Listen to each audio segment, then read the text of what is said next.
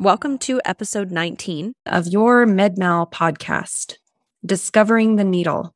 Nurse consultants help you discover what you didn't know that you didn't know about how to win your medical malpractice case.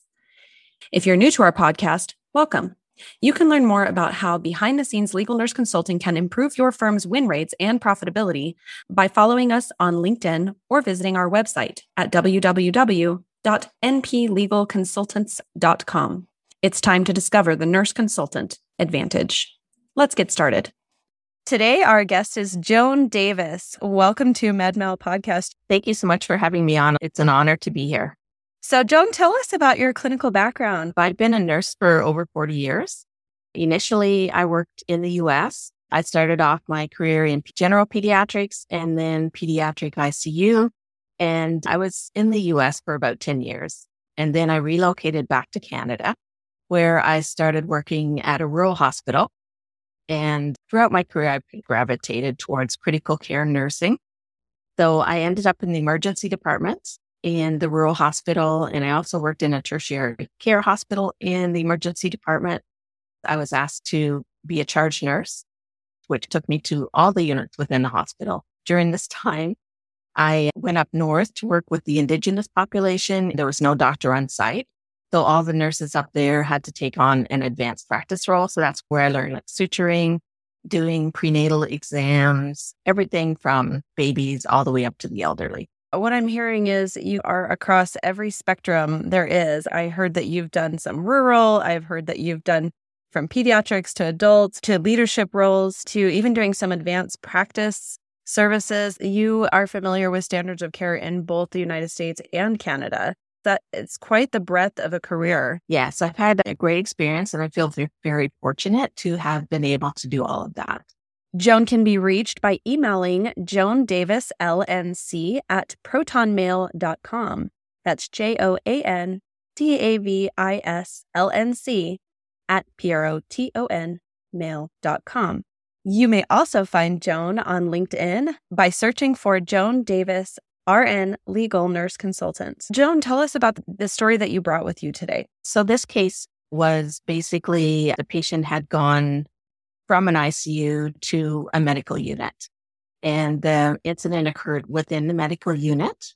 So it was a good case for me because I have a kind of experience in both areas and have worked on medical surgical unit. And I have also inserted dozens of nasogastric tubes. So I have a lot of experience in that area, and I could look at the documentation and pick out some of the flaws.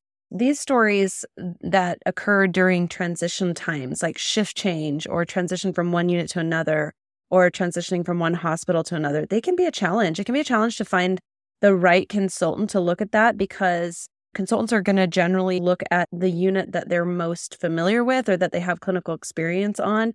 And if they only have clinical experience in one area, they're going to be laser focused on whether the healthcare provider or caregiver in that unit did their job properly and followed the standard of care.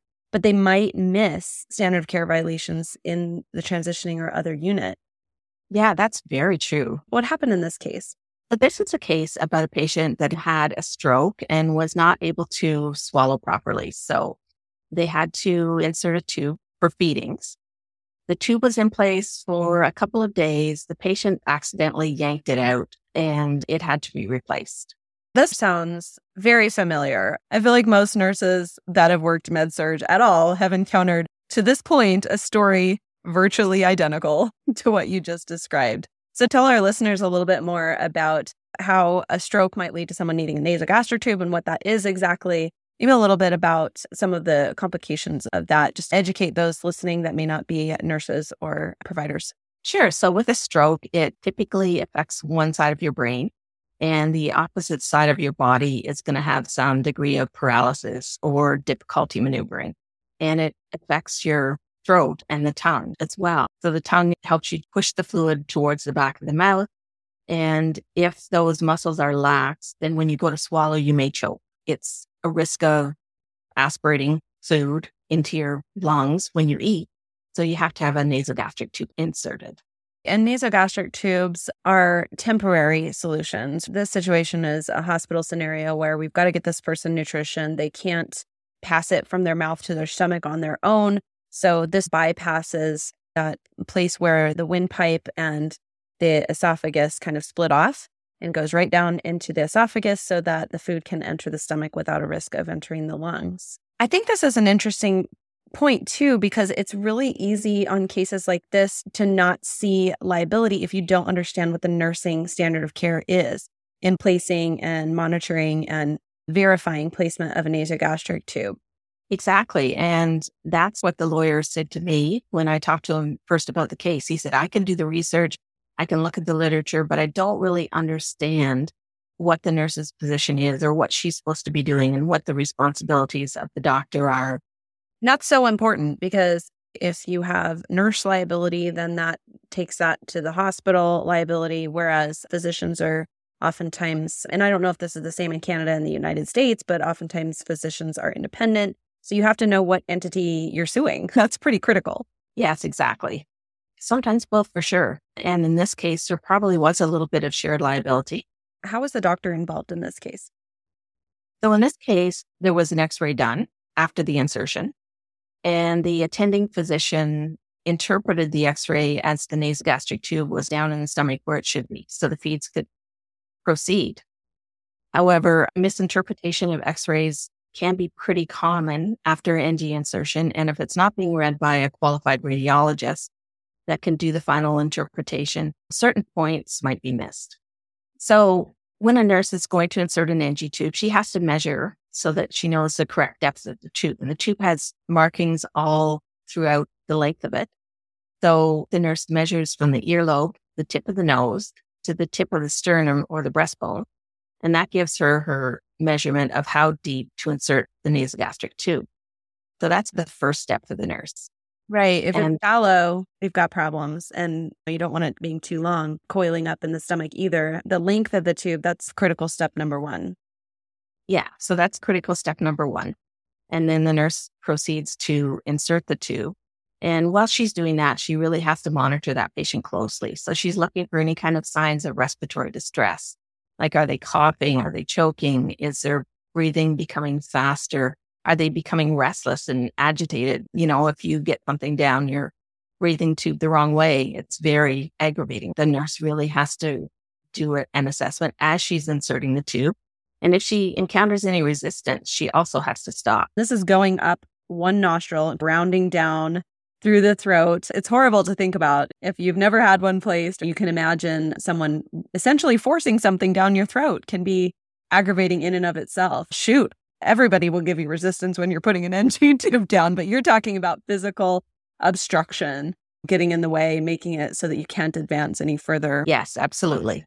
Because you don't want to force the tube through anything and perforate the esophagus. It really is a very skilled procedure to put in an NG tube, because perforation or dislodgement into the lungs, these are really serious complications. It's definitely something you'd need a certain level of education to do. Yeah. And it's important, if you don't have the skills, to be able to recognize within yourself if you're capable of doing it, or if you need to ask somebody else that's more skilled to do the procedure for you. And if a patient has had a stroke and maybe they have an altered level of consciousness, so they're not as awake or as aware as a normal person would be, then that's actually an increased risk, because they're maybe not as able to communicate what they're feeling to you. And yeah, you might expect that person to be agitated just by nature of their condition. So you might not notice some subtle changes in their agitation and things like that that might suggest that they're physically uncomfortable. So you're measuring to make sure that it's going down deep into the esophagus and into the stomach. You're watching the patient as you insert this. Yeah. So when the nurse finally gets it to the measurement that she wants and she thinks it's in place, she's going to secure it. There's a special tape that goes on the nose, and then it clamps around the tube so that the tube is securely into place. And then whatever that measurement is, as the tube exits the nose, the nurse is going to document that in the nurse's note. One thing that I was taught to do was to even mark it with a Sharpie right on that spot, so that nurses coming on shift could visually see that's flush with the tip of the nose, to make sure that it hasn't dislodged or slid out. I was taught to secure the end of it to the gown with the tape and safety pin, because if that patient were to yank it from certain locations, it could tug more on the gown than off the nose, especially in confused patients. So just strategic ways that nurses devise or are taught to secure it in place once it is in place. And especially this patient had already pulled out one nasogastric tube previous to this. So once you have the tube secured, you can check replacement. So there's a few different ways. Some of the traditional methods that we've used, taking a syringe full of air and pushing that air through the tube into the stomach, and you listen with a stethoscope over the stomach to see if you can hear that kind of plop of air or a whoosh. Bubbles inside the stomach. Yeah. Another method is taking that syringe and pulling out what you hope are stomach contents and looking at them for the color, and also checking the pH with a pH paper at the bedside. Gastric contents are more acidic. So if the pH is 5.5 or less, then it's a method of confirmation that it's in the stomach. And then that x-ray is that ultimate determining factor. Right. And the standard of care is that's done on every patient with any kind of nasogastric or orogastric placement in the hospital setting. Yes. The x-ray is considered to be the gold standard. There's a strip that runs down the NG tube. It's radiopaque. So the radiologist can actually follow the course of the NG tube. So there's a couple of things that the radiologist has been trained to look for. He has to be able to see the entire esophagus from the top of it down to below the diaphragm, which is the muscle that divides the lungs from your abdominal cavity. And he should be able to see the nasogastric tube going down through the midline portion of the body. And the other thing the radiologist is going to look for is the tip. And he wants to see the tip down below that diaphragm again into the stomach. Because if it is above the diaphragm and deviating either to the right or to the left, then it's gone into the lung. Interesting. Yeah, it sounds like certainly those kinds of structures are pretty subtle on that type of imaging. It's something that only a trained eye could see best, really. You're passing through the diaphragm and you're inside an esophagus, both of which are non-radiopaque soft tissues. And yet it's not obviously reasonable nor efficient to get an MRI on every single patient going in for a NG tube placement to be able to see those structures exactly as they are. So really, an x-ray is technologically rudimentary in terms of visualizing the actual placement, but you can infer the placement with a trained eye. And a radiologist can do so much more accurately than your average provider. Yeah, because your providers look at x-rays all the time, but to get an official report from an x-ray, you have to have it confirmed by a radiologist. Those are some really good insights into what that radiologist is actually looking for and are probably very basic for a radiologist, at least. It's something that just your average physician who's quote unquote familiar, if not intimately familiar with an x-ray, should be able to assess the location of the diaphragm and whether something is or is not above the diaphragm, whether something does or does not stay midline versus deviate to one side or the other. These are very gross observations on an x-ray.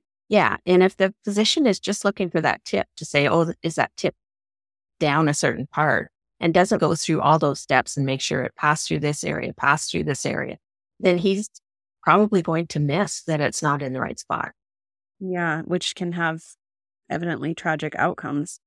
And then you might have a physician come in and review a case like this and say, oh, here's your smoking gun. Yes, I am a reasonable and prudent attending general physician, and I'm looking at this x-ray, and even I can see it. Of course, hindsight's 20/20. Even I can see that this is out of place. This physician surely missed the mark here. But what that physician may not know is about the nurse's role and be able to loop that liability in. So I think a physician would have probably looked at the x-ray and judged whether the physician made the right call, if he felt that the NG looked to be in the right place or not in the right place. And I don't think a physician would have looked at the nursing notes at all to determine what did the nurse document, what did the nurse do when she inserted the tube, or did she just blindly insert it and send the patient off for x-ray? Because physicians don't typically insert NG tubes. They don't know all the steps that the nurse has to go through to determine what the correct placement is and how to secure it and how they tell from shift to shift if it is indeed in the right place. and whether they're flushing with water before they start feedings. There's a lot that the nurses do, not just once, not just at the time of placement, but routinely throughout the care of the patient to re-verify that placement. And if there's anything awry, then they can always get another x-ray. So many things, like when you walk into a room of a patient that currently has an NG tube, you're looking at the mark on that NG tube. You're looking to see that the tape is secure. You're looking again at the reaction of the patient. Are they sputtering? Are they seeming to be agitated? All of this going on in our heads in an instant as we walk in the door. And then those steps that we take when we're about to change something up, give medications. We're listening for that whoosh in the stomach to see if that's still present. And anytime we withdraw, always looking at that color, all the things that we do. And I don't even think you and I think about it in our clinical practice. You get to a point where you do all this like riding a bike on autopilot. And if you had to, you can sit and bullet point it out, but it just goes on in your head. Is that your experience? Yeah, for sure. But, I can imagine every time that goes out and comes back in, goes out and comes back in, they're having to go get an x-ray. But it is what it is. You got to know every time. Yeah. And because it's such a high risk procedure that if it's not in the right spot, it can be life threatening.